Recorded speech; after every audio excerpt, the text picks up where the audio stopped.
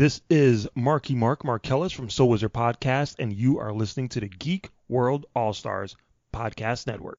Welcome to the continued podcast adventures of Superhero Speak. But I think many of the people that love this character and that love superheroes in general have used these stories as inspiration to say, you know what, I'm going to do something good in the world. I'm going to make a difference like my hero when I was a kid. That is my fondest memory of it, because when you're doing comic books, you want them to affect people. Right. You want people to care. You want to strike emotions. And I knew that Clone Saga was striking a lot of emotions. Can you imagine Pulp Fiction starring Goofy and Mickey Mouse? I can totally imagine that. I'm sure somebody's written that one quarter too. pounder with cheese and France, Mickey? What? Boy, ale with cheese, Mickey. Yeah. I can totally. See? I would watch the hell out of that movie. Yes, I gladly sacrifice that my progeny to you, almighty Marvel beast. But Neil Adams is somewhere going, it's my time. How do you measure success?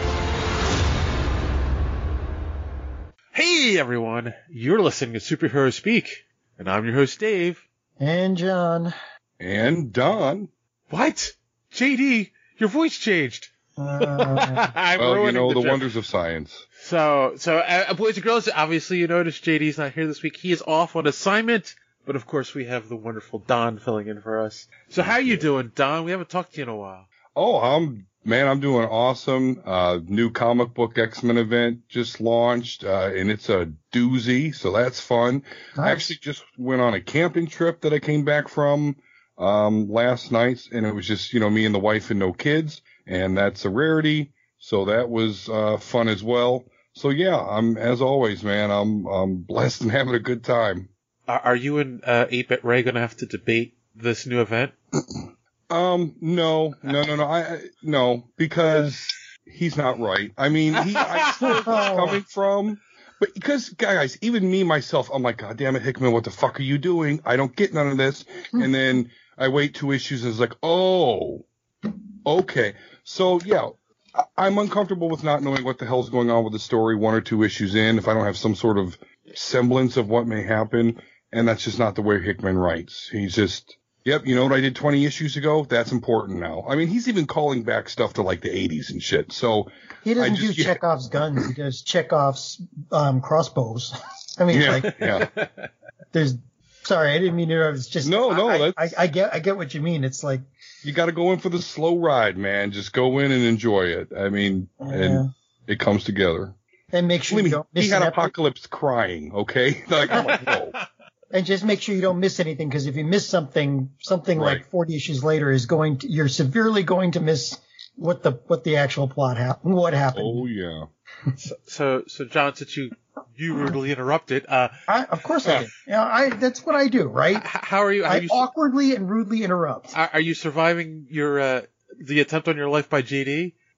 I don't know yet. I have no idea what game he's brought, and so I'm just waiting. I'm just waiting to see, like I'm making sure that I prepare all my own food. I check in the key, I check through the peephole before I open the door, Well, that's what he's sharpening his werewolf fangs. That's why he's really off this. Yeah. So, no, I can't wait to see what he does. Cool. And you've been staying out of trouble? I wouldn't go that far. Well, not dating, so there's a height to the amount of trouble I can be in at this point. Poor John. The ups and downs of your dating life. I am highly disturbed by the internet. As you should be, but why for? I just learned, like literally, I was watching a video before I got on, and apparently there's a term out on the internet called milkers. I'm not going to go into detail, but you people disgust me. Yeah. You'll find all sorts of that on the internet. I imagine that what's the blonde hero in The Boys? The Superman ripoff. You mean Homelander? Homelander. I imagine Homelander is a milker, but we'll get into that later.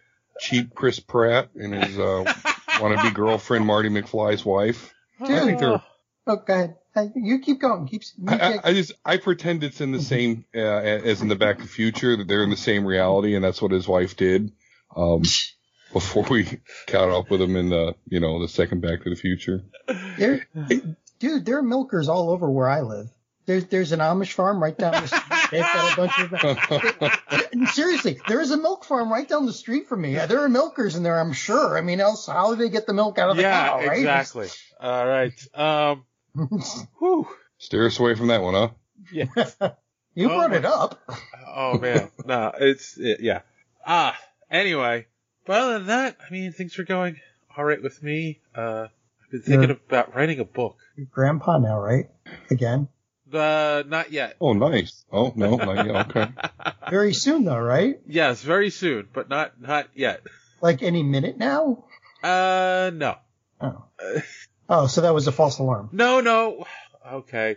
I wasn't going to say anything, but my daughter is in labor, but she's been in labor for 2 days, and they don't even think it's going to be today. They think it's going to be tomorrow, maybe Wednesday. But it's reasonable to assume you'll be +1 here. Yes. Okay. Yeah, no, good. And it's because she's finding out this is actually, so the twins were a cesarean because they were twins and they were early. And so apparently this is normal when it's your first time, natural birth. So yeah, so she's not happy. Let's put it to you that way. I was going to say though, it could have been +2 again, but knowing her, but yeah, it's 1. No, we're 100%. They checked multiple times. She doesn't want 2 more. Yeah. Especially because the twins are 2, so, So what kind of a book are you? I've actually been thinking of that too, but I'm interested. What kind of book? What kind, like a fantasy, like John, or? No, John is not my Biograph? fantasy. Mine's urban fantasy. So with science fiction, I have a very large Chekhov's cannon. Yeah. Waiting in the wings. Hence the need for the timeline software. So yeah. So I mean, I've had an idea for a comic book for a long time. I just haven't sat down and wrote it. Like I started an outline, but I never actually worked on it. But no, I was actually thinking about writing about and it's just from everything that I've been going through the past year and whatnot, and like, I mean, obviously people who listen to the show know that I've been working on myself, trying to lose weight. Mm-hmm. So, succeeding to lose weight. Absolutely. Judging from the pictures. So I was thinking about writing about like that whole thing. So, and just what I've learned and for myself. And, the journey that I've been on. There's nothing wrong with that. No, and a lot of people, could use advice when, trying to do that for their health or a lot of other reasons. So, well, I mean, it's funny because that's actually the one thing that I've really learned is whenever you tell somebody, it doesn't matter who the other person is, whenever you tell somebody, oh yeah, I decided I'm going to lose weight and get in shape, everyone has advice for you. Yeah. And everyone has different advice for you. Oh yeah. And all you could do is figure out what works for you. So, Mm-hmm. So, yeah, it's just an idea I'm kicking around. We'll see. I mean, it sounds really constructive because when I talk about my book idea, it's like Highlander with time-traveling dragons. And, that sounds awesome.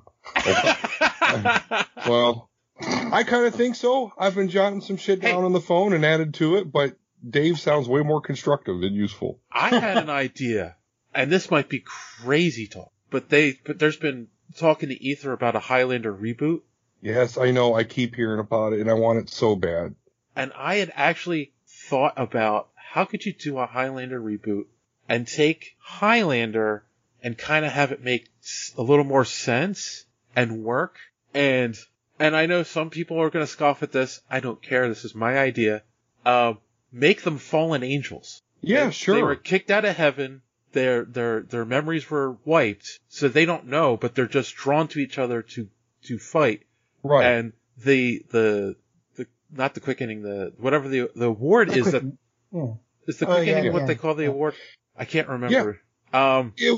Yeah, it was the quickening they got every time So the they lone killed each other, and The then it lone became mortal. survivor gets to go back. So That's according to which I guess number 2 you watch. Because I think yeah, exactly. But didn't Highlander 3 kind of hint that they were from another world or whatever? Highlander 2 expressly showed it. But I know that's the one that kind of got redone and boiled over. But yeah, it was Zeist, I think it was called. But yeah, that would be cool. Don't do the alien shit, because that's not interesting per se, unless they've got 6 arms. But this is key. Don't have, I'm the only one that can be only one after the first movie. Decide, this is going to be a trilogy, this is going to be 6 movies. Right. And the end of that series, the end is, okay, McLeod is the one. He gets to grow old with his family and have that human life. Because they kept changing it. Otherwise, you can't go wrong. You can do shit in the medieval period and present, in the future. But them continually having to go back and explain why there's more ones. There's more that can be only one now. That's what threw that. Yeah, you're talking about the series. There is the Highlander the series that went through all that. There's also, and they did pretty well. The problem with the movies is each movie retconned the previous movie, and then the first movie, there's a lot of stuff that was cut out where they were playing around with the idea of the curse of being immortal, you know? And John's going to be so pissed that JD's going to be so pissed that we're talking about Highlander. Then he's not here to watch. I'm sorry. Well, he should have, thought about that before he decided to kill John, See, I wouldn't change anything except put it in the John Wick universe. Yeah, there you go. That would be very interesting. Well, speaking of things that are interesting or disgust us or are crazy, let's do a little social media madness. I was going to say. You're talking about our Twitter feed, apparently. So we had talked about Jonathan Majors being cast as Kang the Conqueror in the MCU. I'm sorry. Every time I hear the word Kang, I keep in my head, it keeps coming out as Krang. To which George Mitchell said, if he's going to be Kang, in which he would be amazing in the role, then Marvel should hire Jeffrey Wright to play Reed Richards. Majors as Rama-Tut, Immortus, Iron Lad. If he's going to play all those roles, he must have a really, really good agent. Well, I mean, let's be honest. It's the MCU. We're going to get Kang, but the MCU version of Kang, whatever that's going to be.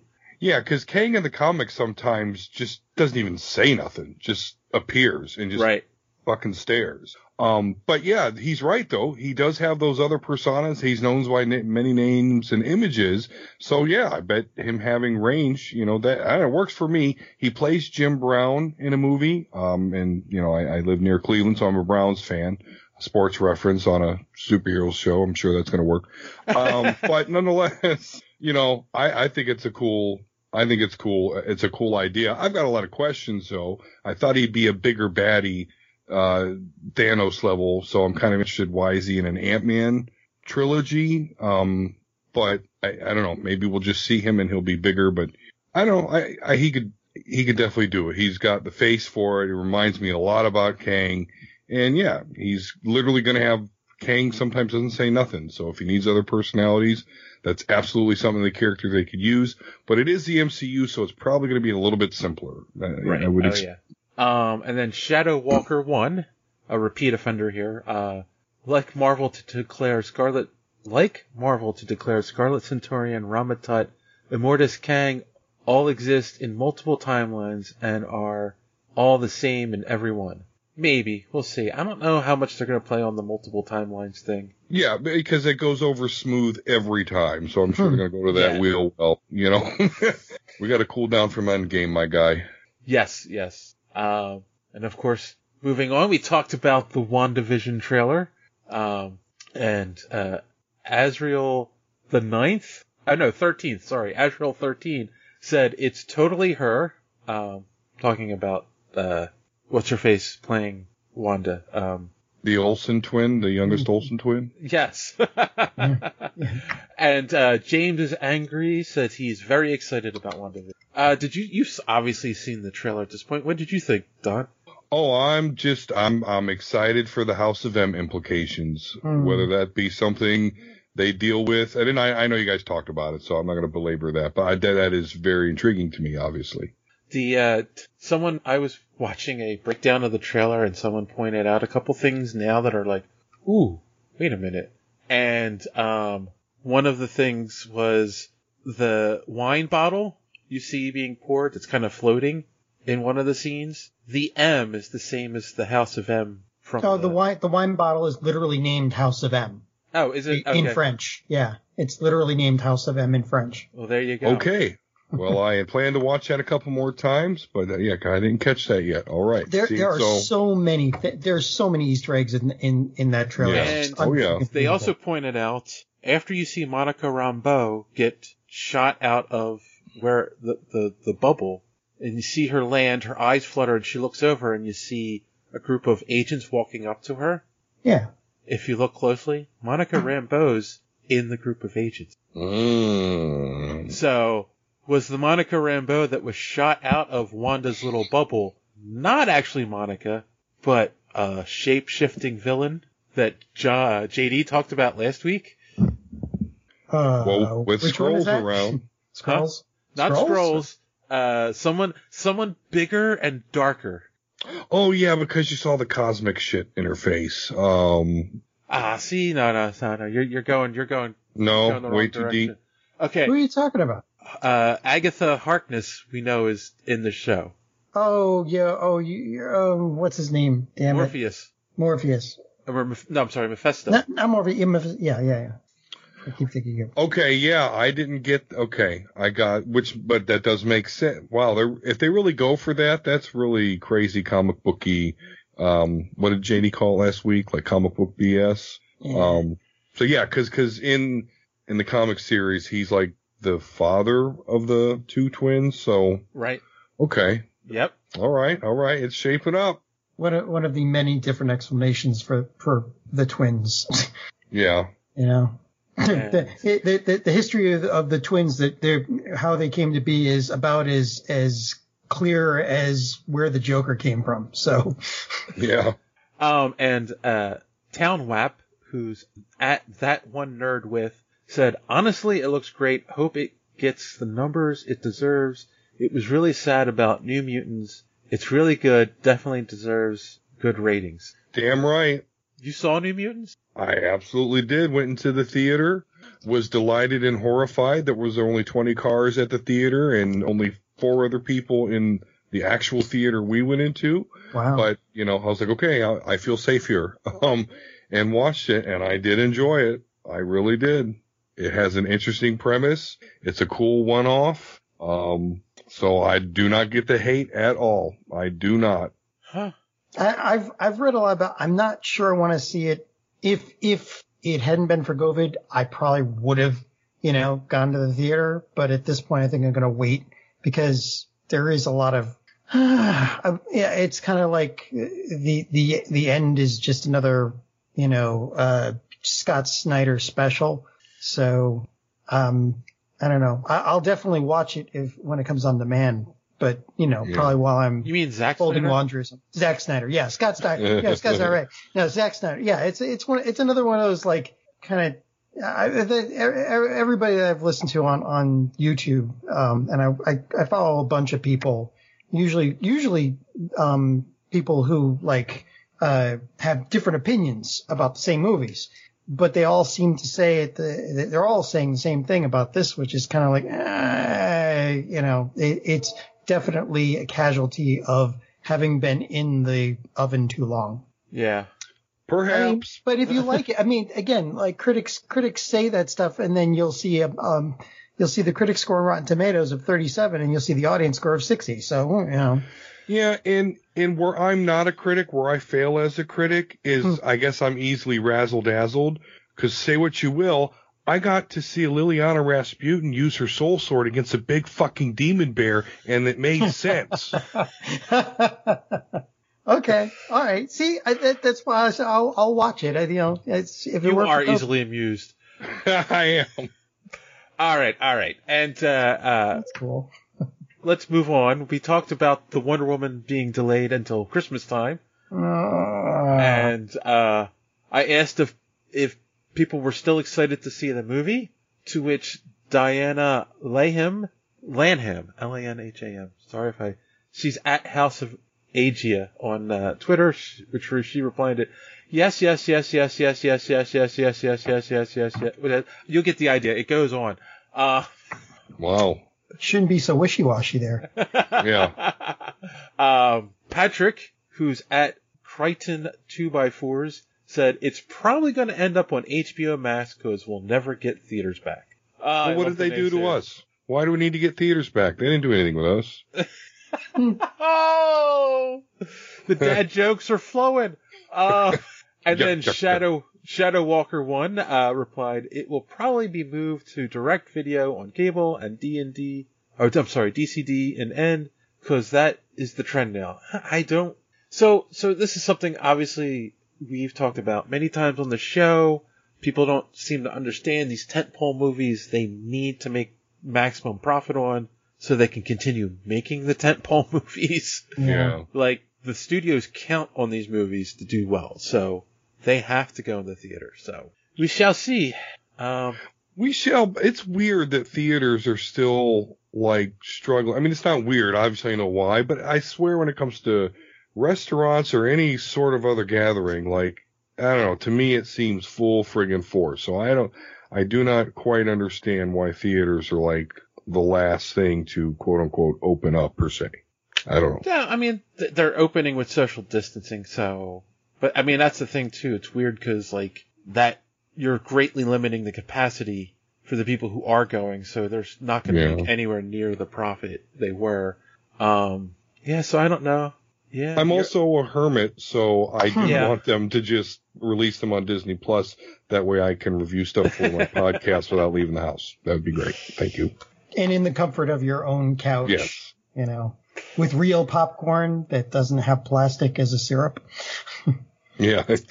Well, that is it for Social Media Madness for the week. And here's our good friend D Square to tell you how you can get more Social Media Madness.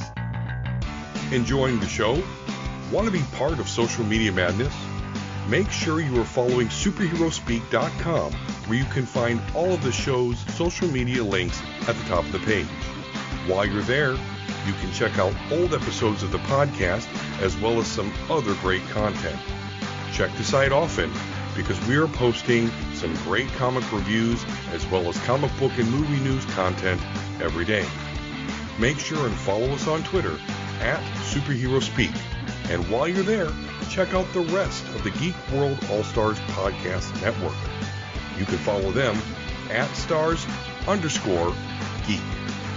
The Geek World All-Star Podcast Network include great programs such as the Pop Prison Power Podcast, Cult 45, So Wizard, Fans on Patrol, the Gorilla Brain Podcast, and of course, Superhero Speak.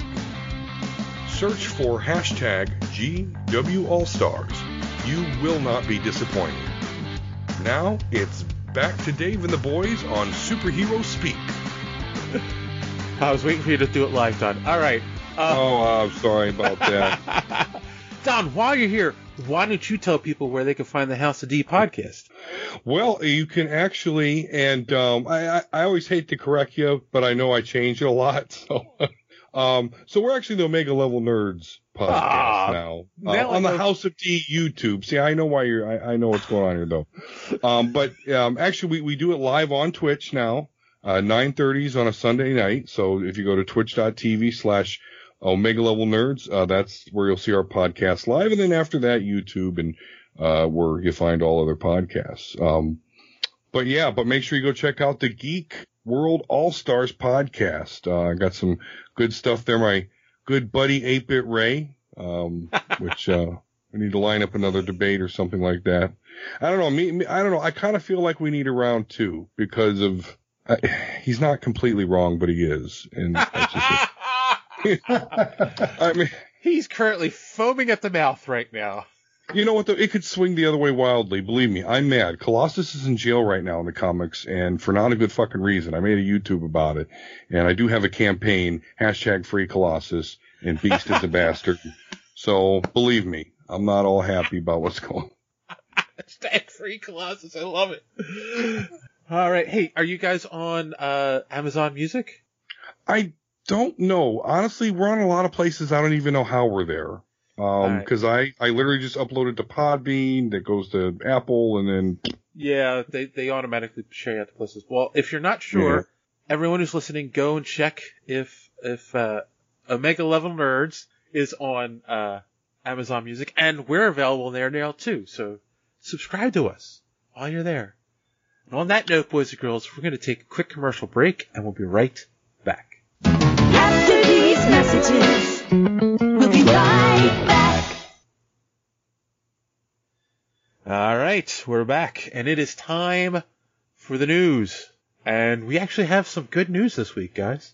In 2020, it's a trick. Well, good news for stuff that's happening in the future. You know? Basically 2021. That's the only good news we get in 2020 is the future. Later, not now. So, we have a Hawkman who has been cast for the Black Adam movie. That is actually really great fucking news, honestly. Who will be playing opposite The Rock in their version of Justice Society. And it is Aldous Hodge. I haven't seen anything he's in. I believe he was the star of the Invisible Man movie that came out last year, which I heard was a very creepy movie. Other than that, I don't know anything about this guy. Have you guys seen him in anything? Not to my knowledge. Actually, I think I messed up. I think he is actually the one that plays Jim Brown, not the guy for King. But I've never seen it. I've only read about it. But I look at it and I see Hawkman. I mean, right? Hawkman is in Egyptian lore, and so that looks more accurate to the part. Hey, look, he's been in The Invisible Man and not much Medal of Honor. Star Trek shorts. Oh, he was in Black Mirror, so there you go. Yes, he was in an episode of Black Mirror, that I know, but again, what is truly exciting about this is it's just more confirmation. I mean, no, it's been confirmed, but I like to hear more about this Justice Society movie. But not even that. Like, we've been joking around about how The Rock has been talking about this movie for like a decade now. Yeah. And this just shows they actually are moving forward and working on it at this point. Yeah. No, that's cool. So we look forward to more news and hopefully a preview before we know it. Moving on, of course, we all know that the Suicide Squad is coming out next year. And yet another Suicide Squad. No, this is the Suicide Squad. Not to be confused with Suicide Squad. Right. Because apparently they decided that's a good way to differentiate them. I mean, it works for Microsoft, right? We got the Xbox and the Xbox One. So, I mean. No, it's not. In fact, I have friends who work for GameStop who are like, yeah, people come in confused all the time because now it's the Xbox Series S and the Xbox Series X. And so it's. I'm done buying Xboxes because of it. I'm going full blown PlayStation. Which one do I want? 1, 2, 3, 4, or 5? Easy peasy. But apparently, John Cena, who is playing the Peacemaker, which is something that I know JD and I are very excited about because it's a douchebag Captain America, basically, is getting his own spin-off series that is going to be on HBO Max. They're really betting a farm on all of this. Like that. I would think they would do that maybe after the movie came out with him in it, because they have at least some feedback. But they're So the background on this is with the director's name. Come on, he was fired from Marvel and now he's back with Marvel. Jeff Johns? No, Jeff Johns is. He's the guy. Come on, why can't I think of the director of this movie? James Gunn. James Gunn. There you go. Yeah. Another J. Right. I was close. There you go. You were very close. Wow. Brain fart. Anyway, James Gunn wrote the series, I put together the series while he was in lockdown for COVID because he had nothing else to do. So that's where this came from. And I guess the powers that be at Warner Brothers and HBO Max were like, wow, this is good. Let's do it. And, John Cena is always looking for work. So and DC wants to have wrestlers as superheroes. Apparently, The Rock, John Cena. Next, you're going to have Hulk Hogan come back or something. So Don, are you excited for a Peacemaker TV series? No, and it's kind of for a weird reason, but I'm totally not excited about John Cena as the Peacemaker. Although I respect the comic accuracy of that dumb looking suit that they're going to make him wear, but I'm just surprised they're going to now make him do that through a whole show. But anyway, I'm disappointed because if they're going to make him a douche, they should make him Guy Gardner Green Lantern. They want to give him a show. So that's a dumb reason not to like this, but I really don't, because it means I'm never going to get a Guy Gardner played by John Cena with a bowl cut. And I really wanted that. That is a great idea.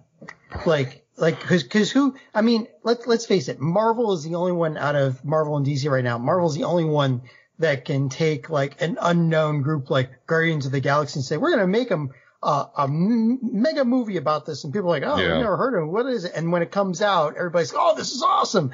This is DC.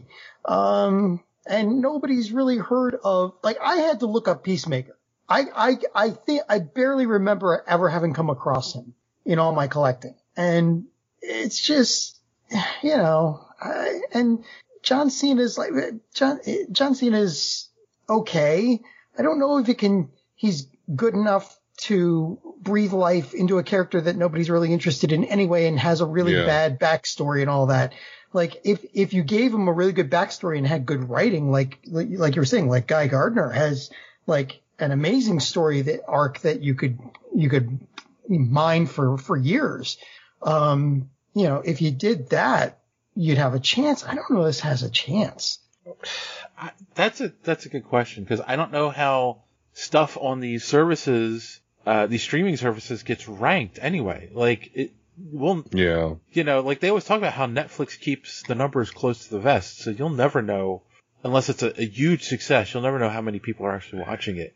And you never know. This could be Warner Brothers really just trying to get James Gunn away from Marvel. So if he wants to do something, they're like, hey, no problem. You wrote a series about this guy? Okay, hey, whatever, no problem. If it's what you want to do. As long as we get our Suicide Squad 3, or whatever the hell they're going to call it. They'll do the Naked Gun. It'll be Suicide 33 the third. I got it. The title for the third one will be Suicide Squad. Right. Wait, you think this is like Sony and Spider-Man, where they can keep them under contract so long as they have them do a movie every year or two? Yeah, no, he's already got a contract to do Guardians 3. I don't think.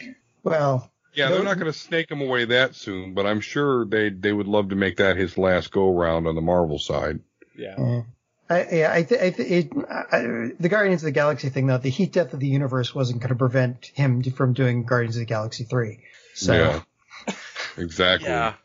So it's, I have no idea. I also thought it was interesting. They were asking questions about this in an interview when it was announced, and James Gunn's like, well, I'm not going to even reveal what time this takes place in, because I don't want to give away spoilers that might ruin the Suicide Squad. So, so he's not revealing if it takes place before or after, so you don't know if his character dies in the movie.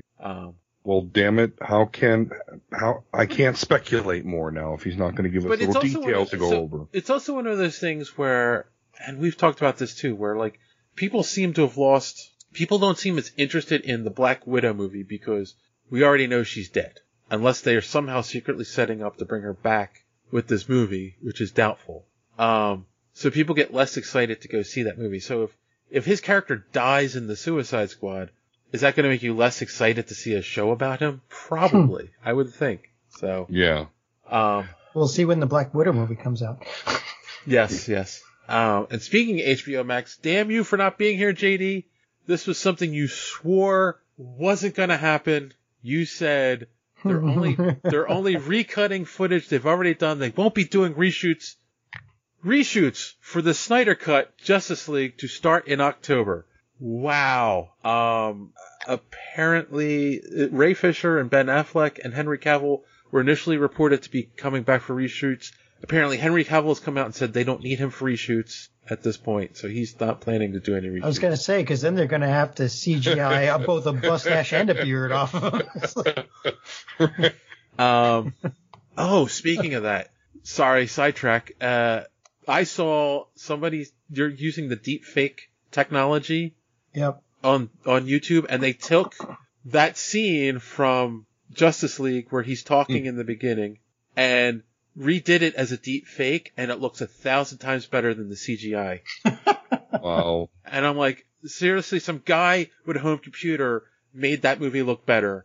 Like, what is wrong with these people? So anyway, Don, we don't know your take is. Are you excited for the Snyder Cut at all? No, not at all. This is $70 million spent to shine up a turd. How many people lost their jobs recently over there at DC? So I don't get it. I don't get why all the resources are being thrown into a movie that is a sequel to 2 movies that people didn't like. So I no, I'm sorry. I don't understand the logic here. I don't understand why the Snyder Cut is supposed to be so much better. It's a loss leader. It's a loss leader for HBO. Because right, people hate. I don't, by the way, but people hate Man of Steel, right? Mm-hmm. Yep. It was horrible. And we still hate Batman v Superman, right? Yeah, we all Martha, still hate that. Right? Yeah, we all hate that still. Huh? So what? And this is what happened to Star Wars, right? The last trilogy came out. I'm not trying to take shots at you, John. The last trilogy came out, and what happened? Everybody that hated on the prequel trilogy was now applauding the prequel trilogy. So I know, right? Whedon's Justice League comes out, and now all of a sudden we really want to see what happens in the world of Man of Steel and Batman v Superman, even though we've collectively talked shit about it for like half a decade. So I don't understand. That's my take. So one of 2 things is going to happen. This is going to come out and it's going to be better, and people are going to be like, oh wow, this was genius. Or they're going to go, wow, that Whedon cut was so much better. It's not going to be genius though, because it's Zack Snyder. He doesn't have the ability to string a good story together. Here's the thing. I agree with you. I do not disagree with you, but I also agree with the concept of this was his vision from the beginning. We should get to see what his vision actually was. Well, again, like we shouldn't have to, but I still think that this is a loss leader where they're using this to generate money for HBO Max. They're using it. All this stuff is just, they're throwing a bunch of new content onto HBO Max because in the end, getting people to sign up the first time is statistically going to make them more money than they're going to lose on these movies in the long run. Right. Because they'll make more money on the subscriptions. Probably. But mark my words, they're going to do this. And they're not. So the people that complain about this sort of thing on the internet can make powerful things happen. Look what they did to Sonic. So there is this perceived power, but those same people don't always actually support the thing that they're complaining about. It happens in comics all the time. Oh yeah. So I'm predicting that's going to happen. They're going to go through all this because they got all this. So where's the Zack Snyder cut? Every press conference, hey, Zack Snyder, where's the Zack Snyder cut? So this group of people has been able to present itself as a majority. They're going to spend all this money, and they're going to be like, why? To please 10,000 people. How kind of you to call them people. Well, I'm always kind. They're going to compare it to the Roger Corman Fantastic Four. I still have hope. Not that it's going to be a brilliant film, but it's going to be better than the one we got. Well, they have the benefit of hindsight, and so Darkseid helps. That's cool. He's still a big gray monster, but all right, it's Darkseid. Steppenwolf looked cooler, a little pointier, a little shinier. They had more time to let the CGI bake. Yeah. And I am pumped about mullet black suit Superman. I am, and I do agree with Volsker, my brother. I do like Batfleck, but we're getting him in Flashpoint, so we'll get to see him again. Yeah. Yes, we will. I'll watch the darn thing. I'm just telling you, it's gonna be like, okay, cool. Glad you fired all those writers because we got Snyder cut. Well. Speaking of people being fired, Supergirl will be ending after the next season. So I guess that's what, season 7 or 6? Season 6. Season 6. Yeah, they blew everything in the Crossworlds. Like the final, whatever, the big thing that Crisis they did. on Infinite Earth. Yeah, Crisis on Infinite. They blew everything on that. And COVID was like a brick wall. The entire momentum they got off of that hit the brick wall known as COVID. And, I don't think this is going to be the only one that's going to go down. Honestly, I think there's more to it than that. Because they cite the bad ratings, but yet. Well, and Melissa Benoist she's having her kid. She just had her kid a couple days ago. So hold on. I was going to get that in a second. So they cite the bad ratings, but yet, from my understanding, Batwoman and Legends have worse ratings than Supergirl did. And come on, we've complained about Supergirl from the beginning. She broke the cable. She broke the neck of a cable to stop it from sparking. The writing's gotten better since then. I mean, the first 2 seasons were not great. The writing got a little bit better, but it was still choppy, So, and there was too much CW in these CW shows. My guess is. You could say that again. My guess is this was probably renegotiation time, and they talked about everything, and they probably gave her an option, like, hey, do you want to end the show or do you want to keep going because she had the baby? That's my guess, and I think she decided, like, you know what, I want to go and spend time with my baby, so maybe it is time to end the show. Don't forget that they're also that CW also inherited Swamp Thing now. So I was going to say, but the other thing is they're getting Swamp Thing and they're getting a new Superman show. Yep. So Supergirl's kind of superfluous considering you've got Superman. So we actually had shared the article on our Twitter feed and we got some instant response. We don't normally do this, but Random Ratty Savage, our good friend from Cult 45 podcast, said, Legends though. Anthony Bourne said, I'm not surprised by this news, as the 12th Doctor says, this is where it ends. Mauricio RMC said, I think it's a mixture of factors that came together to decide this. Yeah, I agree with that. Ucho Dure Parlay Hour. Those guys said once they announced Superman and Lois, this was on borrowed time. And Shadow Walker said, you do know another reason is the actress is a mom now and wants to spend time with her child, hence why the show ending. Yes, again, we just mentioned that. So. The article mentioned it also. Yes, so then the net of this is that CW's, even with that one leaving, even if they have another one leaving, they're still going to wind up with 2 more DC shows than they started with. Yeah, exactly. So that's the whole thing. And we'll see what happens with Batwoman, because whenever you replace a lead character in a show, and this is already the worst rated show, we'll see. It's either going to make it, she's either going to be 1,000 times better than Ruby Rose and the ratings could jump up, or. See, I don't understand that, because Batgirl or Batwoman was written much better than some of the other shows, and it had a lot less of the cringy, teenage angst stuff that they were injecting into some of the shows. Like Arrow ended when it should have. But that one had legs. I don't know why. I have no idea. I don't want to say it, but I think it's because it dealt with a lot of lesbian or LGBTQ themes, and it makes a lot of people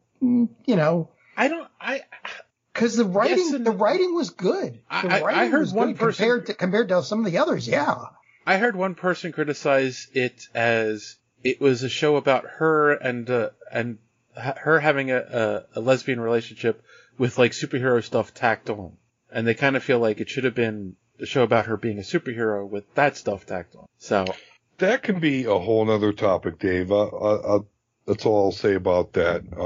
Yeah, I mean, again, I watched the first couple episodes and I watched the crossover episode. It just didn't, I don't know why, it just didn't appeal to me. It felt like it was trying to be a Batman show without being Batman. And I'm like, why are you doing this? If you want Batman, just do Batman, you know? But that's, you know, neither here nor there. Yeah, I don't know. What's in Batman's contract that he can't actually have a live action show anymore? I don't know, because now we're getting Superman, so. Like, yeah. But I mean, Bruce is the billionaire, so he knows how to negotiate. I guess so. He's got good lawyers. Yeah, I mean, again, you know, I had other, to me, to me, a lot of it was predictable and plotting as well. Yeah. You know, the main villain was her sister and blah, blah, blah. I was like, okay, I see where this is all going. But, you know, I don't know. We'll see. It didn't suck. I mean, I watched it because, you know, watching Crisis on suck, Infinite. But it also, there's so much on right now, too, to competing with it. Oh, I also kind of feel like more and more people want to binge stuff. They do. In fact, my wife is one of those people because I watch very little, anything outside of a video game, comic book, you know, sure, comic book movie. I don't spend a whole lot of time just watching a show. I don't. But when I do, yeah, it's going to be like me and my wife started watching The Boys. We're only through 4 episodes. But we actually, you know, like we kind of get in a tussle because after 2 episodes of that dark world where there's no justice, where Homelander gets whatever the fuck he wants. Again, I'm only on episode number 4. But boy, do I want him to die in some horrible fashion. But that's just, it's heavy on me. That pisses me off. Right. And it's like the first scene of the show, the guy just runs, A-Train just runs right through the dude's girlfriend. And I remember like, wait a minute, is she actually exploding all over him? Like, what the? Yeah. So anyway, so I can't binge that. I can't binge Darkness, but I don't know, everyone else wants to, and yeah, my wife's like, I don't want to stop watching it. I'm like, but it's just enough. Well, you can binge it. It's just that you can't go with the bottom shelf stuff. You gotta get top shelf, like Woodford Reserve, whiskey, you know, Yeah. and it's some, yeah, and I agree. But on the other side, like people want to binge stuff and, you know, that worked great for a little bit, but now all these streaming services are saying like, we're going to put out 1 episode every week again. You want to hear something? Amazon wanted them to put The Boys out all at once. And the creators of the show wanted to do it weekly because their argument was when you put it all at once, you get all this buzz for like a few days after it's released or maybe even a week or a month after, and then it just goes away. And this is true. So their argument is if you have to watch it week to week, it keeps the buzz going. You know, you have the water cooler moments. Yes, exactly. So I don't know. Whatever the hell we call that now in 2020. Socially distanced moments. Yeah. So I don't know. We'll see. I'm hoping they breathe new life into Batwoman this season. We'll see. Moving on, let's go across the aisle. We got 2 Marvel-related stories. The first one is, speaking of new shows that we get to binge, maybe, but Disney Plus has been releasing stuff weekly. Samuel Jackson will be heading up a Nick Fury show for not HBO Max, Disney Plus. Holy shit. Yeah, now that would be interesting. That would be interesting. Yeah, so I don't know any details. I think it was just announced that he's going to do the show, and you know, they just talk about the characters. Nothing about details of like, will this take place after Endgame? Is this going to be intermixed? You know, they're saying sometime in hopefully 2021, but I doubt that at this point. Yeah. So are we excited to see Sam Jackson keep the eye patch on for a little longer in a Nick Fury TV show? John? Yeah. You know, I'd like to see Coulson come back too, but he's dead. No, he's a life model decoy now. He died, and then he was spoilers, and then he was his consciousness was transferred into a life model decoy. So now he's running around again, just not, you know. But There's only one issue I can see with this, and that is Samuel Jackson is freak 71 years old. It looks good. He does look good, but he's 71 years old. There's only so much longer he can do this. Like, if he can do Nick Fury for the Marvel Universe because he's the one giving orders and stuff, and okay, he'll shoot a gun, duck around a corner or something like that. But with his own show as him as the lead, he's he's not gonna.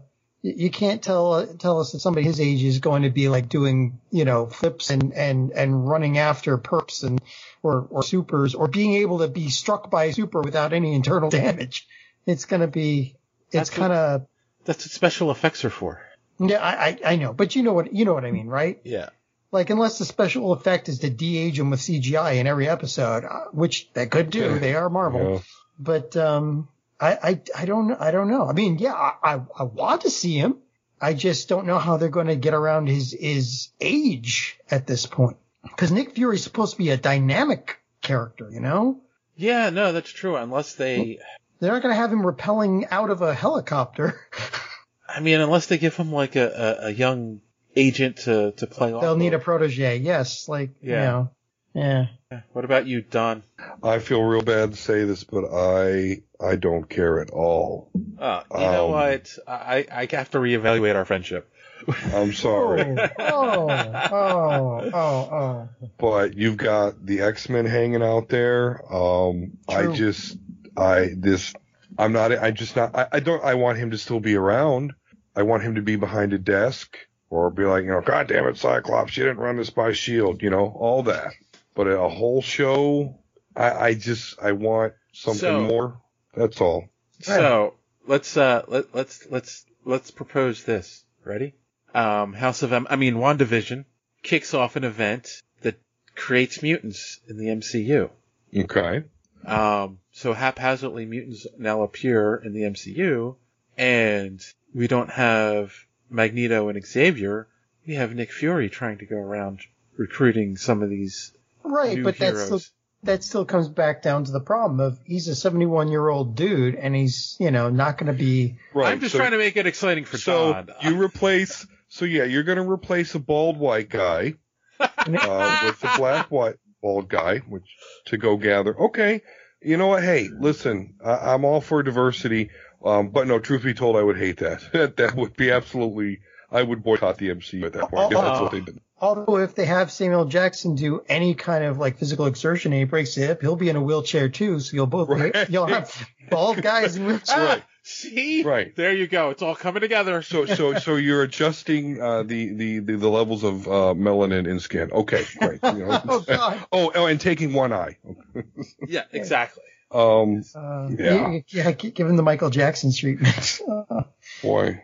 I mean, but you know what? Anything could go, because I'll tell you, spoiler alert, with the stuff that's going on with Mutant the comic book now, and basically they've established that the externals are the first mutants, and the mutants come from them. Like, I don't know, they might offshoot of stuff, because that's in the comics, and they're not going to put stuff in the comics nowadays that completely goes against what's in the MCU.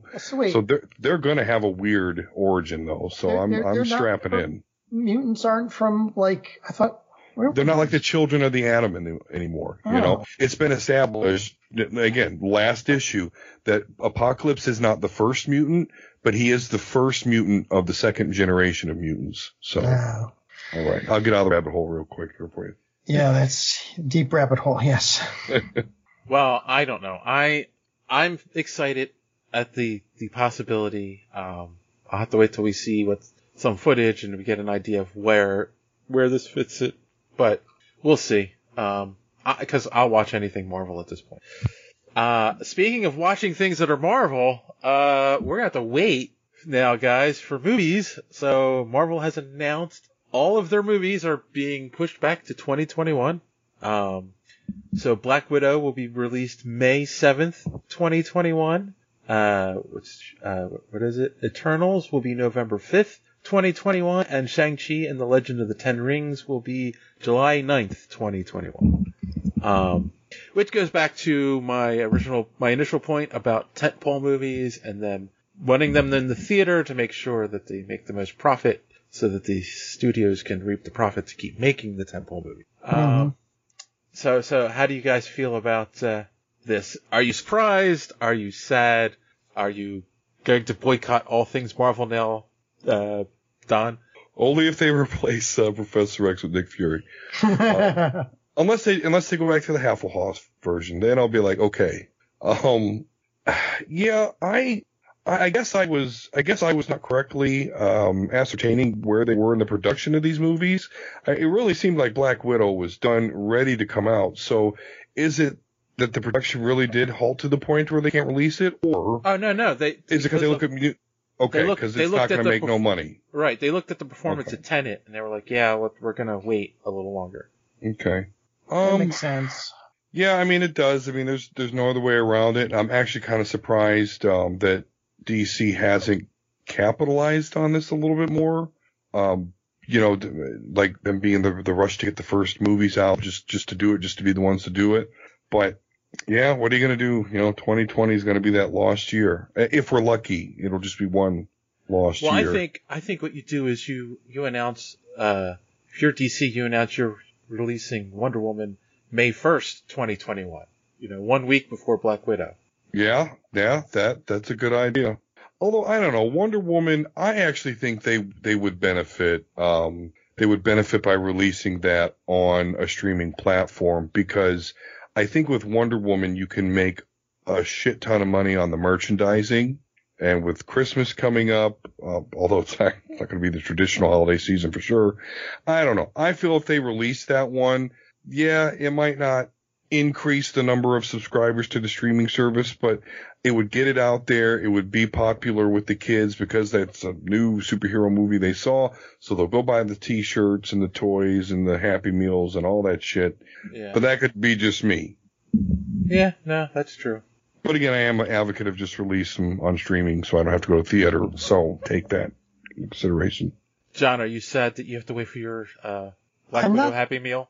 I'm sad about Black Widow and Shang-Chi. I'm on the fence about Eternals, but I was really looking forward to Shang-Chi, and I'm really, really curious as to what the ending of the Black Widow movie is going to be. Yes, yeah. I have a feeling it reveals something that does affect Phase 4, and they're just not saying it. Right. That's my bet. Yes. All right. Well, that is all the news for the week. And our discussion topic for the week is, we had promised our fans, we talked about this on social media, we are going to discuss Batman, The Killing Joke. 1988, Alan Moore, Brian Boland, considered a classic with some controversies around it. We'll get into all of that. But I would like to know from each of you, when did you first discover The Killing Joke? When did you first find it, and when did you first read it? And we'll start with our guest host, Don. Yeah, about 10 years ago, when I kind of started getting back into comics, because they've of course released. I was only 8 years old, and so it wasn't something I picked up right when it came out. But definitely it is a very, very influential classic. So it's something that I knew about. And when I got really hardcore back into comics, it was something I picked up and read for sure. So, but it was about 10 years ago. Cool. How about you, John? Probably 1991. Mm-hmm. Because, I was really collecting then, and I started picking up back issues of stuff. I mean, I'd started at the end of 1988, so I think I might have gotten it then too. It's been a while. I've known about it since it came out. I was not too couched in the backstories of all the characters at that time and the mythos of Batman and the Joker. So I probably didn't get as much out of it as I got rereading it, again over the last, 30 years. Jesus, I'm old. But I did like it at the time. It was different from everything else that was coming out. That was for sure. Yeah, no, I mean, I was 14 when it came out. The probably prime age for this book. but it was also one of those books that like spread like the word of mouth spread like wildfire. And I don't know if you remember this, John, but you couldn't, I want to say from 88 to 95 at least, you couldn't walk into a comic book store without it being hung on the wall, the first run, with a $35 to $50 price tag slapped on it. Yeah. And so I ended up originally getting a third printing of it because I wanted to read it because everyone was talking about it. So I was probably 15 or 16. I would think I was 15. I'm pretty sure I was sophomore in high school. And like, everyone was talking about this book, so I had to get it, and I bought the third printing, and then eventually, I'd come across a first printing that was only $20. So I ended up buying it just so I could have it in my collection because, the 90s, and it was like, oh, you got to be cool and have the valuable books in your collection. So yeah, I ended up buying it. My initial thing when I read it was like shock because I hadn't read such an adult story yet at that point. And I was just like, wow, they're really doing this in a Batman story. What was your initial reaction, Don? My initial reaction was, are Batman and Joker really sitting there joking with each other about how each of them are fucked up? And this was after he shot Barbara Gordon, paralyzed her, and made Jim Gordon look at her naked pictures while going through a roller coaster. And I think he was high on drugs. Joker drugged him to do it. I was like, wow, okay. So, yeah, I couldn't believe what I read. I really couldn't. And just to have Batman and Joker, like, sitting at the end, yucking it up. Like, boy, we're really screwed up. How about you, John? Well, I was on my own already at that point, so like didn't have to worry about the parents finding out that I was reading something like that. And at that point, it kind of came as a shock to me because I forget like the late 80s. I mean, the stuff I'd read before that, when you buy something in a bookstore or something, because they used to sell comic books to the friends of bookstores. Yeah. But everything you read before, again, it was like you said, it's kind of a shock. It's like, I don't remember ever reading a comic book before that had like, naked pictures in it and, just out and out murder and torture. And so that was a real, that was a real expansion of my ideas of what was possible and the, the human condition at that point. So real quick before we move on, I want to mention, a couple things. Number one, it's important to remember, people, this was not meant to be an in-continuity story. It was meant to be a side story that Alan Moore wrote, and it was revealed years later that this was meant to be the last Joker story. We'll get to that in a minute. But it's funny because, John, you mentioned the lore between Batman and Joker, and I think that's an important thing is, a lot of people don't realize you don't get to this story if you don't go 10 years prior, 13 years prior, with Denny O'Neil and Neil Adams and doing, Revenge 5 Ways, which is the Joker story that brought Joker back into the books. He had been gone for a long time in the books, and he had become a for lack of a better term, a joke. He wasn't taken seriously as a villain at that point. Well, Batman 1966 TV series saw to that too. Exactly. Like there was the 66 TV series. I mean, I don't know if people know the story about that. They were going to cancel Batman in the 60s, the book. And then the show came out. The show was so popular, the book started selling again. But it was campy. It was nothing like it was today. Oh, yeah, exactly. So, like, I think it's important to notice that, like, you don't get to The Killing Joke and having a villain like the Joker is by the point you get there without Denny O'Neil writing a great story to bring him back and make him a menacing villain again. So, just it's always important to know your comic history, people. So absolutely, and now it's available on Wikipedia. So, well, yeah, that's true too. It's not even hard anymore. So So I want to get a little bit. I mean, we talked about the nude pictures, which it's not.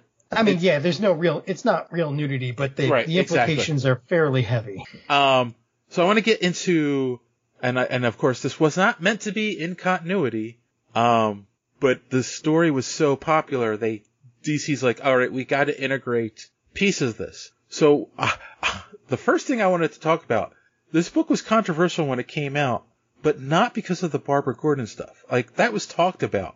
But the main thing that was so controversial about this book, Don, you wouldn't remember because, again, you were little and weren't aware of the book probably at this point. But, John, do you remember the conversation around the book? One of the big controversies was they gave Joker an origin. Well, they implied an origin, but it's, what do they call that trope?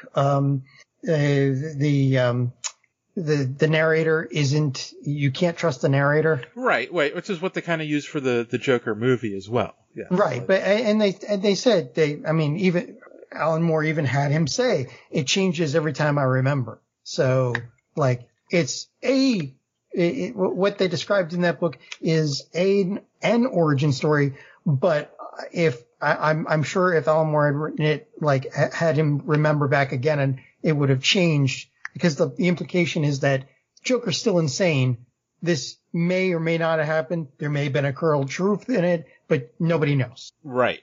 And what's the other aspect of the origin story that they give us that you never thought about before until Alan Moore said it, and then they reiterated in the 1989 movie, the movie that came out a year later, that Batman was partially responsible for Joker's origin. Oh, yeah. The unreliable narrator, that's it.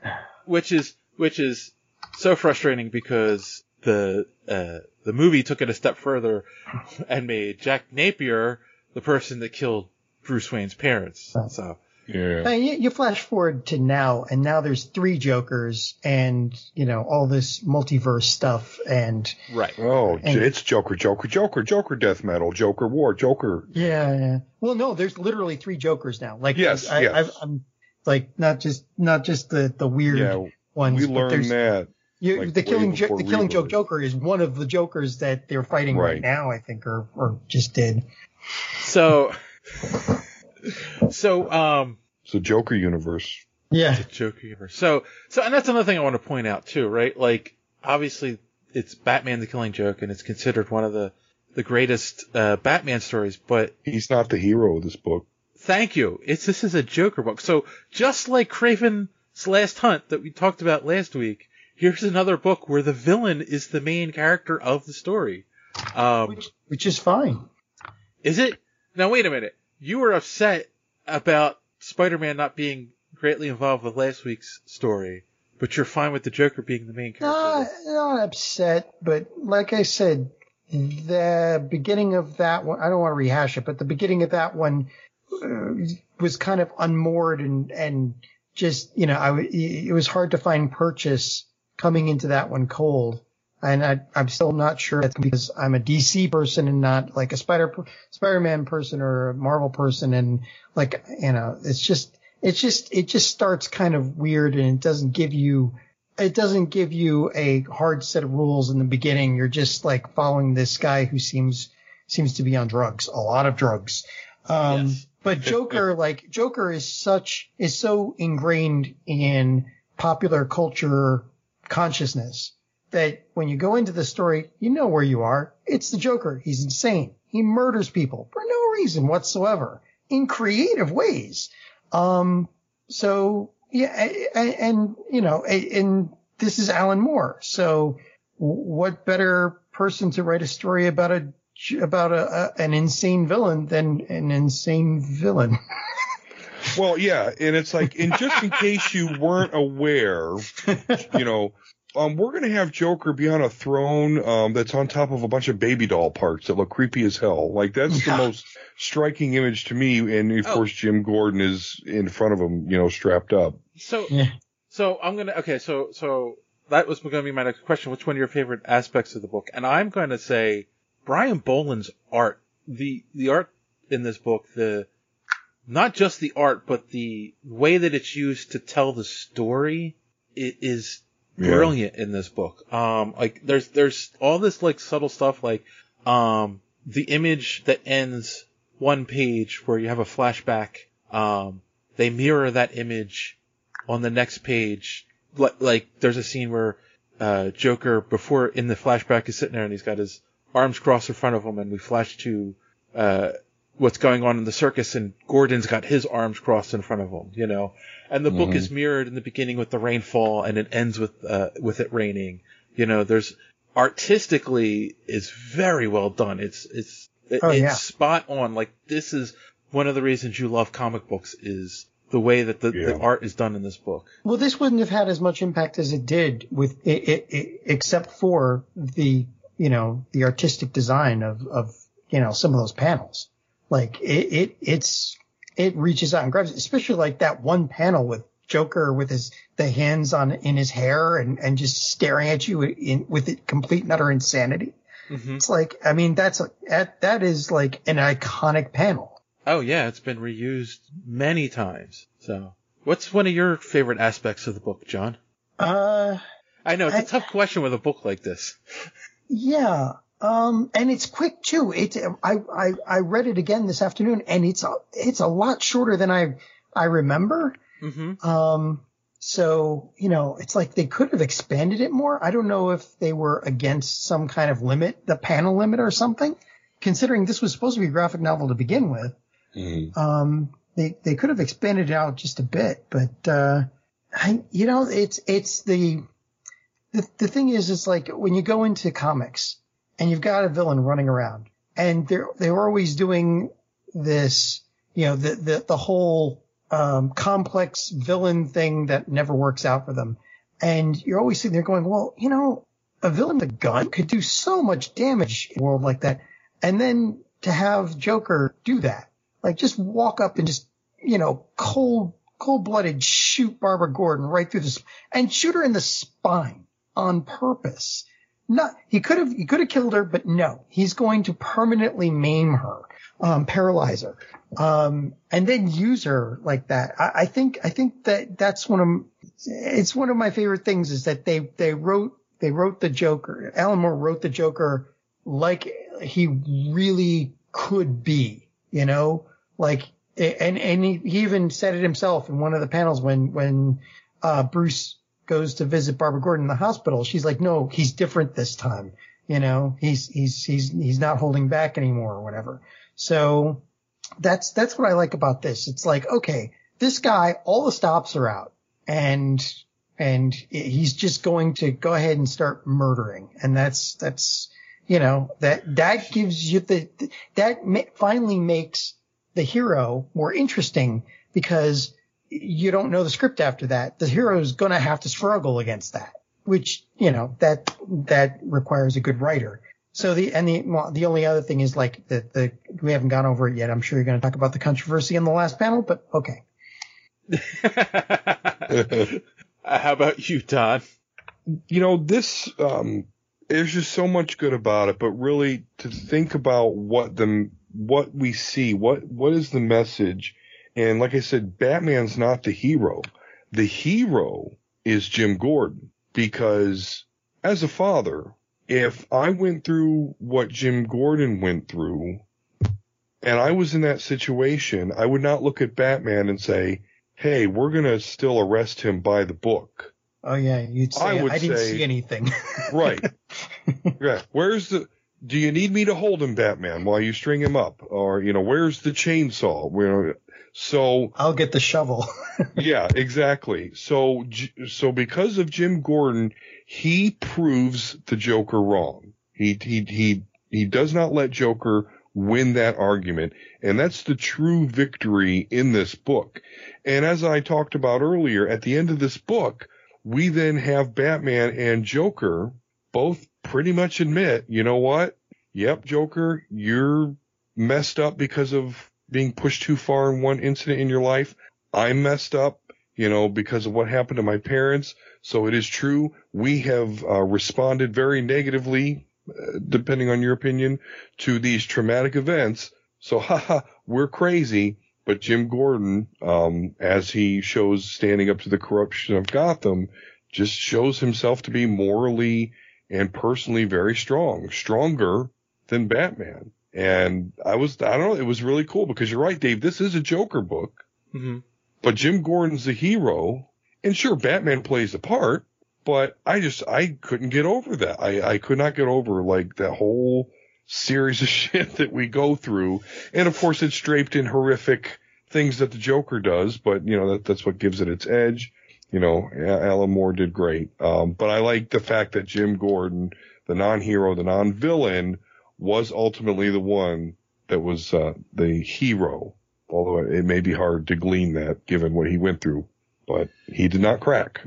No, and that is an excellent point, right? I mean, he says that he's like, buy the book, you know, bring him in, buy the book. We have to show him that's our way, you know.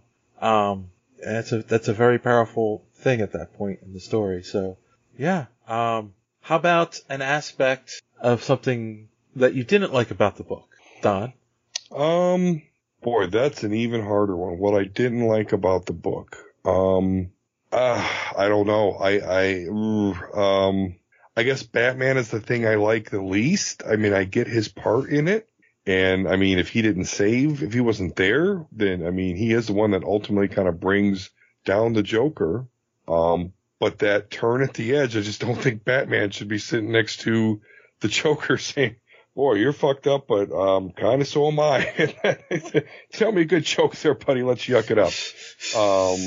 You know, and I mean, the joke he tells at the end is pretty cool, but I was like, oh, Batman, you're really just gonna just hang out with Joker. Okay, cool. Yeah. How about you, John? Yeah, you think about it, Batman is really kind of just a shadow player in this. Just he's not Batman. He's just playing the part of the quote unquote hero and going through the motions. Except for that, like again, that last panel. But I don't know. What I really don't like about it is that it was made into an animated feature with Mark Hamill doing the voice of the Joker coming out of retirement to do that, and they put back sex in the front of it. So let's not. That was such a disaster. I have no idea why they thought that was a good. Oh, we needed to pad the runtime. Okay, but they could have done so much to pad the runtime, and they failed. They just all they had to do was cut that part out. Like, why did they? They didn't. No, not even that. Like, it's just like you cannot. They did not pick another writer to do the first third of that animated movie that could even attempt to sound like Alan Moore's writing. So there was no way that was ever going to work. They could have padded it out a bit more somehow or something. They could have taken a page from Gennady Tartakovsky and done a lot of silent animation to set more of a mood and to add a little bit more to the story maybe, but they, to pad the runtime, but they didn't do any of that. They put bad sex in. So, anyway, like Don said, it's really a really hard question for this. We're going through like all of the best stuff really quickly here. These last few episodes. I don't know. The only thing I could say is it could have been a little bit longer because it did end quite abruptly, and there could have been a lot more interplay between the two of them to highlight more of the, differences and the nuances of the insanity of each one, of Batman and Joker. So, yeah. I mean, I definitely mirror those opinions. Like, agree with those opinions. Cause Batman the book starts off with Batman going to visit Joker to say, like, I've been thinking about us and I think this is going to only end in one way. One of us is going to kill the other, and then we discover the Joker's not there. He had broken out. That was an imposter, blah, blah. And then then it's like all Joker with panels of flashes of Batman looking for Joker, but not really doing anything. And then we get to the end where, he drives up to the circus. He's figured out where he is. He chases him down. They have the big fight. Joker talks about he's trying to prove it just takes one bad day to become like him. Which also always made me wonder, well, then why why did he go after Jim and not Batman to make him go over the edge, right? Mhm. But the other, like, one of the odd things at the end of the book is he chases him down, he tries to shoot him, he's out of bullets, he gets the bang bang flag, and then Batman, like, tries to reach out to him. You know, like, oh, you and I aren't so different, maybe I can help you.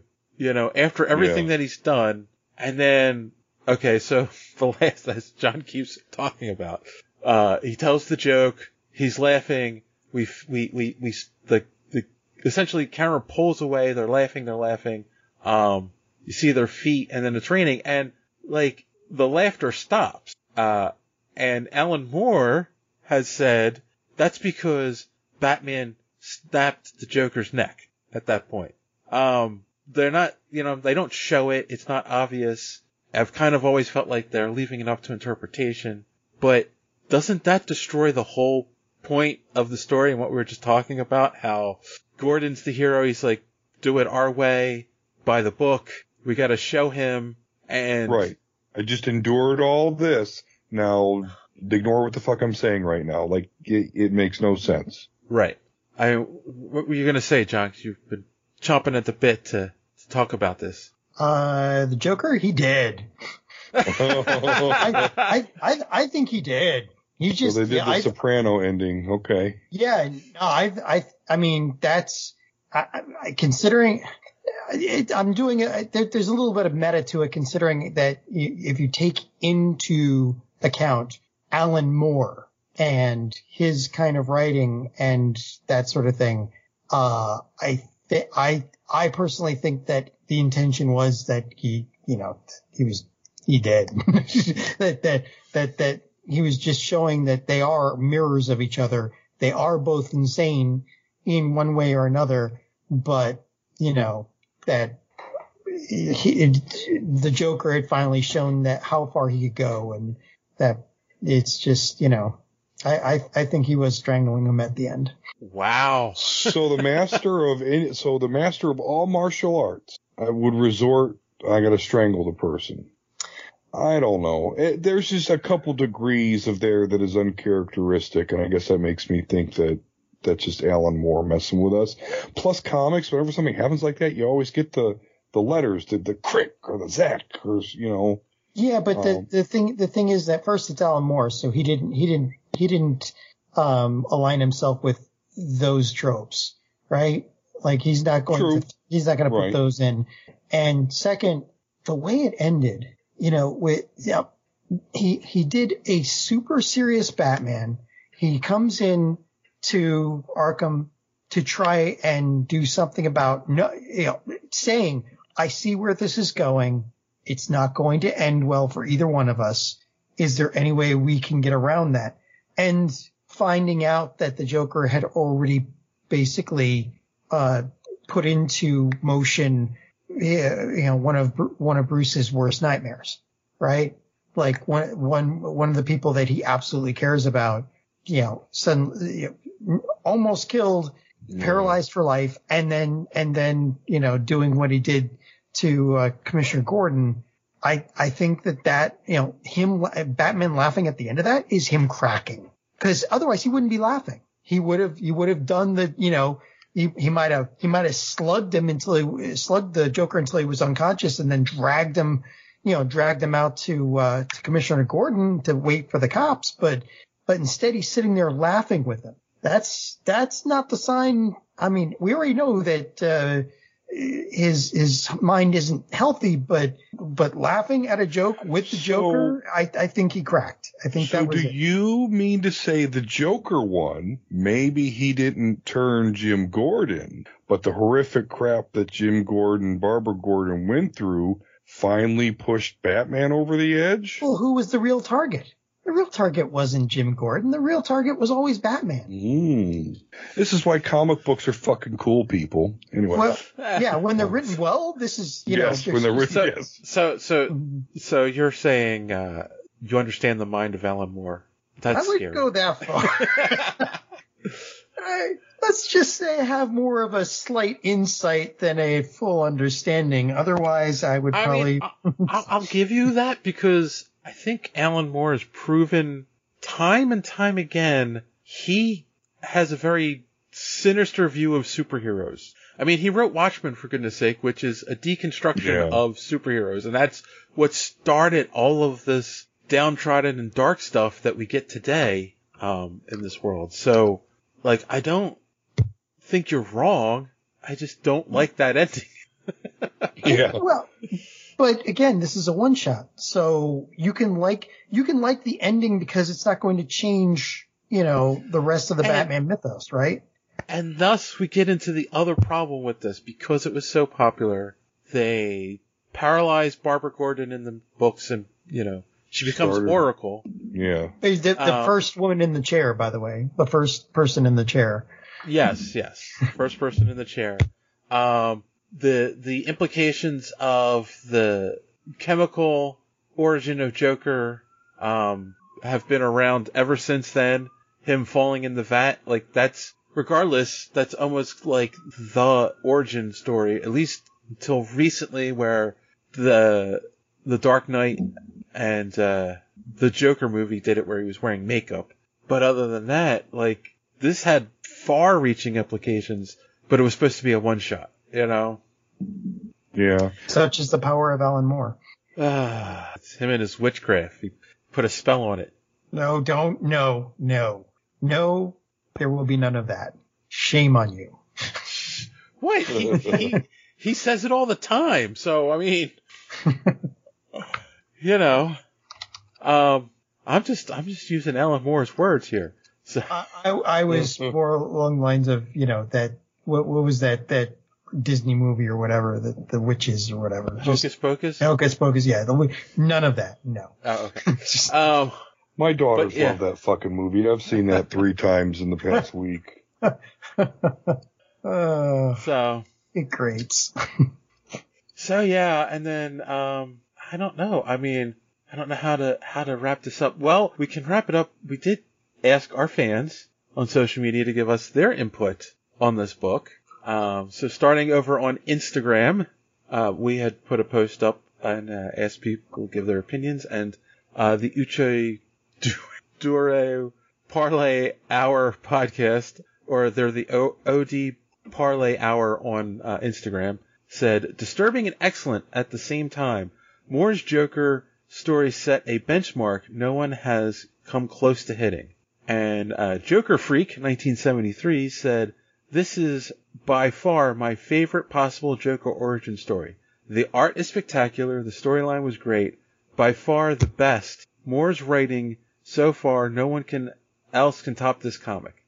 That's surprising coming from someone with that name that they would like this one. Oh, nice. that's. Although, what other origin stories have they ever told? Although I'm not the biggest DC guy, but this is like right, John? This is like the origin. I mean, I know there's a couple different ones in this one book. Well, there's origin stories, and then there's like the Joker is a class of his own. Because even if they give an origin story like he did here, he's even in the telling of the origin story, he's saying you can't rely on this. Right. So I will say this. Also, this is the story that kind of birthed the idea of the villain, especially Joker, being able to carry a story as opposed to the hero carrying the story. And this is where a lot of Joker love started. Which it scares me, the people that say they love Joker. Yeah, I know he's the greatest, and him and Harley Quinn, it's so sweet.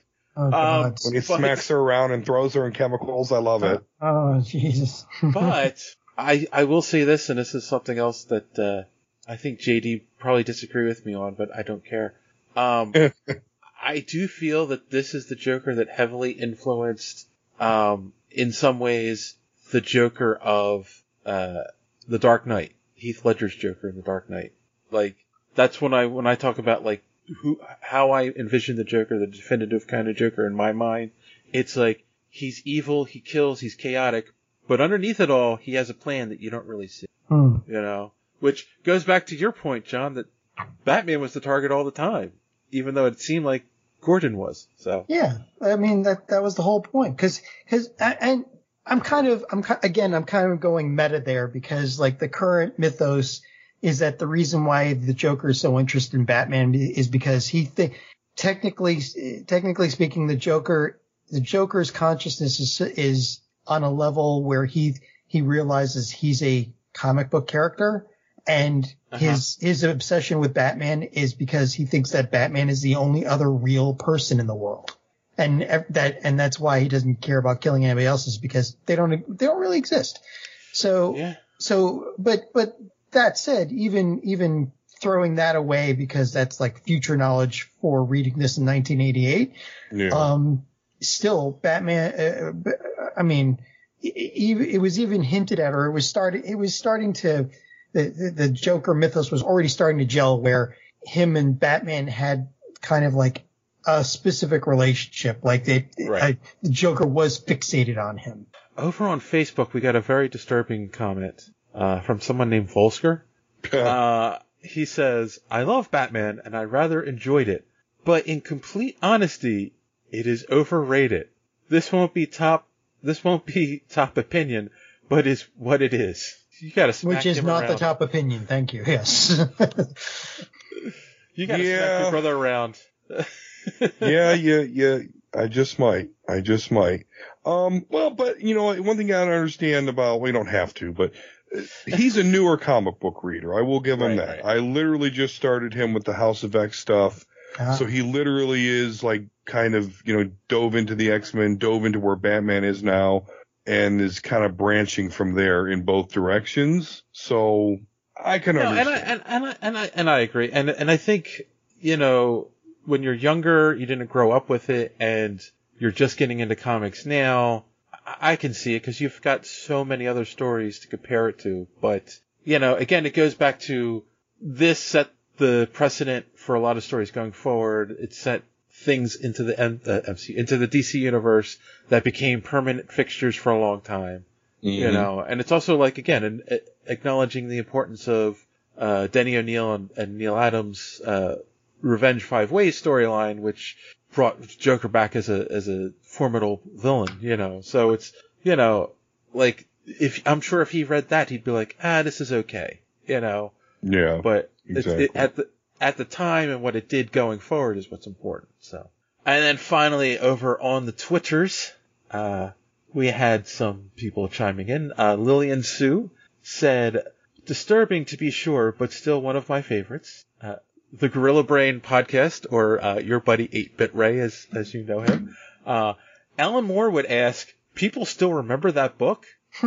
Yeah, true. My 9 different printings say yes. The man may be criminally insane, but he cracked out some of the best literature in our lifetime.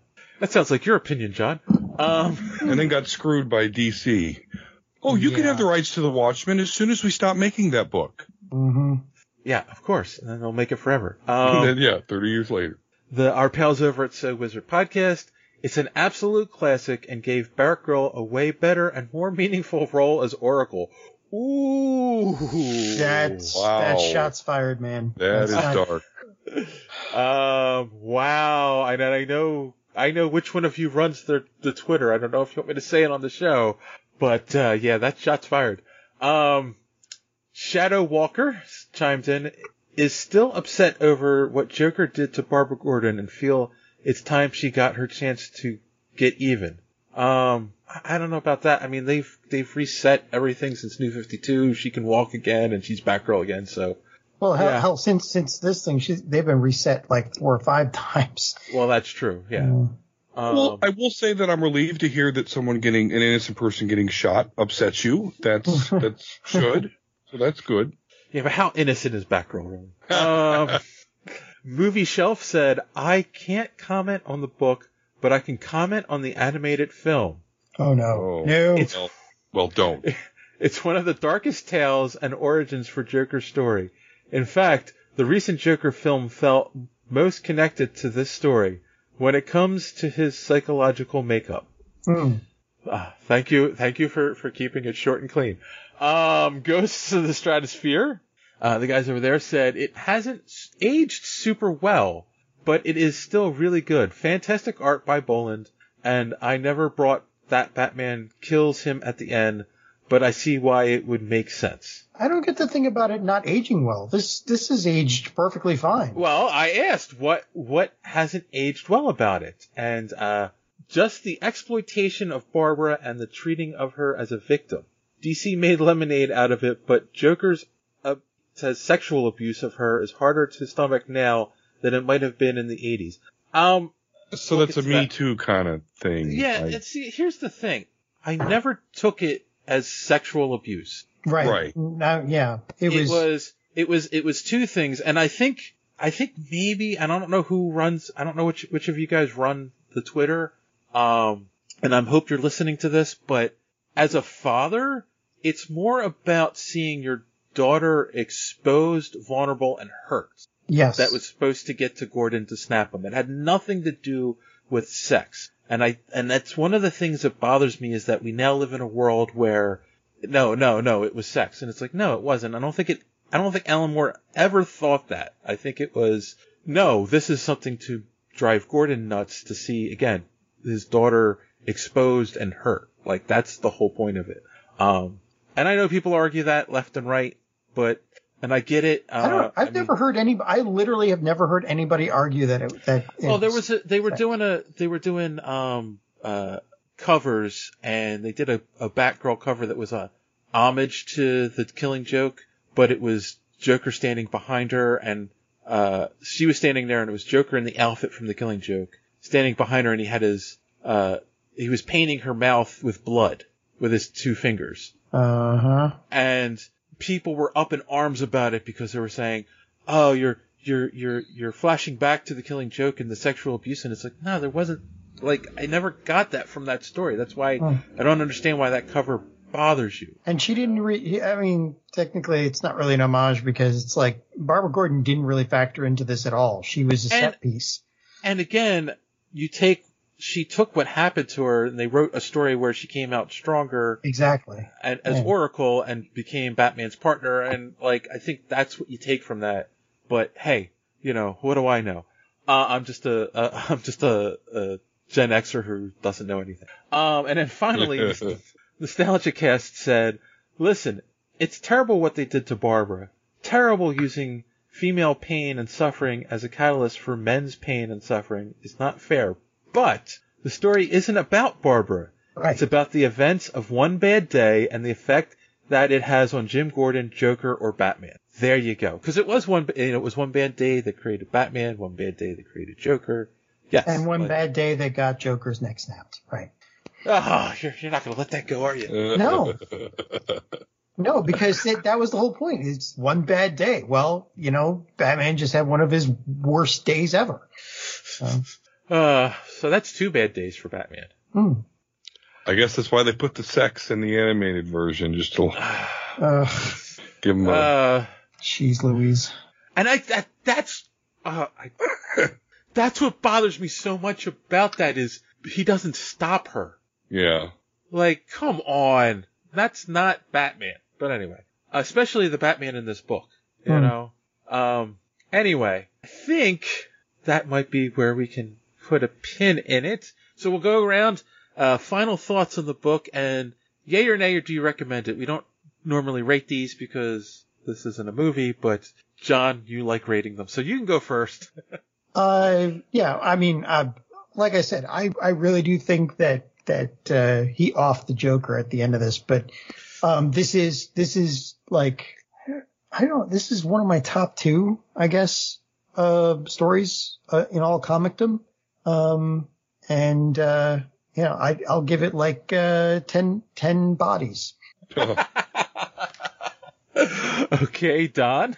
Yeah, it's a really, really influential comic. Again, like you said, it was supposed to be a one shot, but it was so well done, so popular that they made it into continuity, or at least certain aspects of it. It influenced The Dark Knight, which is considered by many to be the greatest comic book movie that is, out there right now. So it really is a complex story where it's just great. I really don't have a complaint about it. So I'm also going to give it 10 bodies out of 10.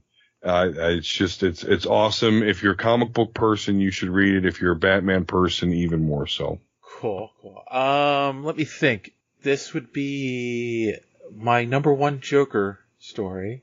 Number 3 Batman story. And it definitely would rank in my top 5 overall comic book stories. So I definitely recommend it. Like, if you want to understand my view on who the Joker is, you read this and Death in the Family, and you'll get an understanding of who I think the Joker is and how he should be portrayed all the time. The depths at which he will go to prove a point. Exactly. To send a message. Yes, exactly. That's what both of those stories are about. And yeah, fine. I'll parrot you guys. 10 bodies. All right.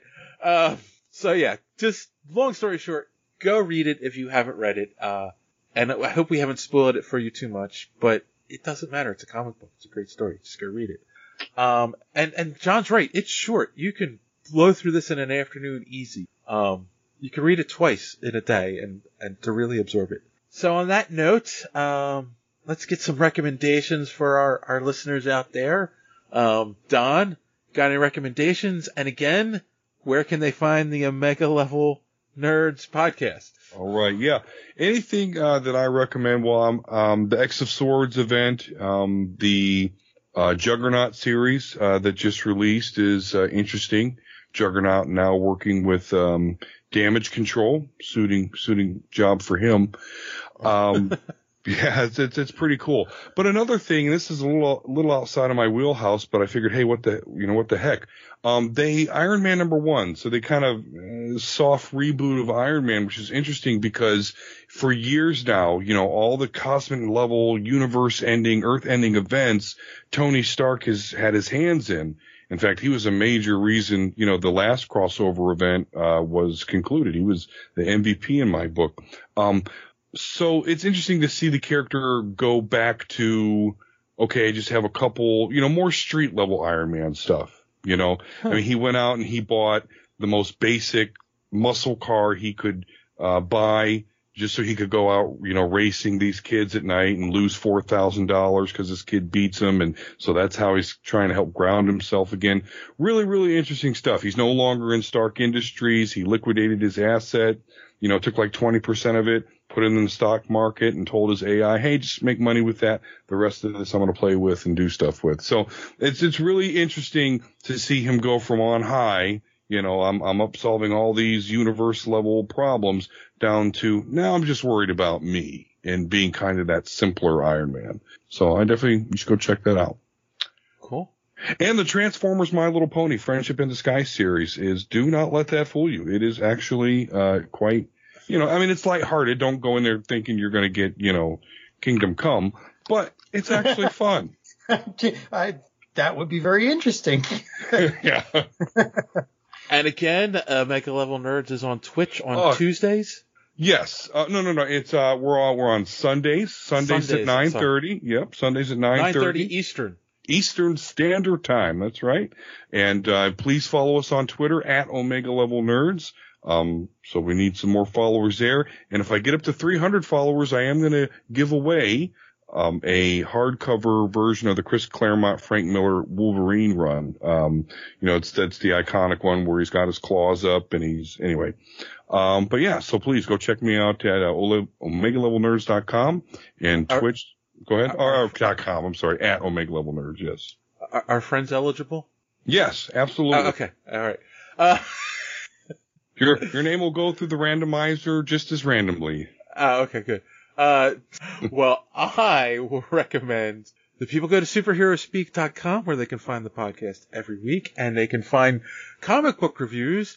The last 2 that were put up were issues 1 and 2 of My Little Pony, Meet the Transformers by our good friend D Square. And, also, I finally, John, started watching this season of The Boys and oh my goodness. Yeah. Yeah, I'm going to try and get some episodes in tonight. If you didn't like Homelander, if you still liked Homelander by the end of season 1, you're really gonna hate Homelander. Yeah. I bet he's just like, what's the most horrible thing I could do? And that's what he does. Yeah. And he's Superman, which makes it fucking scary. Well, except for apparently he can't lift planes. But anyway. Yeah. So if you're not watching it, watch it because we might be talking about it on this show. Once the season's over, we shall see. We might have you back on, Don, because JD pretty much refuses to watch it. He wasn't a fan of the book, so he kind of refuses to watch the show. Well, it's good for his mental health at least. So. But also to piggyback off of you, go to superheroespeak.com, and I need to do more reviews now that I should have a little more time now that I've kind of ramped up in my current position. But we do, IDW, Boom Studios, man, they got good stuff. So go on superheroespeak.com to kind of check out those reviews. But I definitely urge everybody to branch out from Marvel or DC and check out IDW and Boom and Valiant. Like, they got some really cool stuff. Yes, and I need to talk to you when we're done here. Okay. So on that note, boys and girls, as always, thanks for listening. Don't let your cape get caught in the door. Have a good week.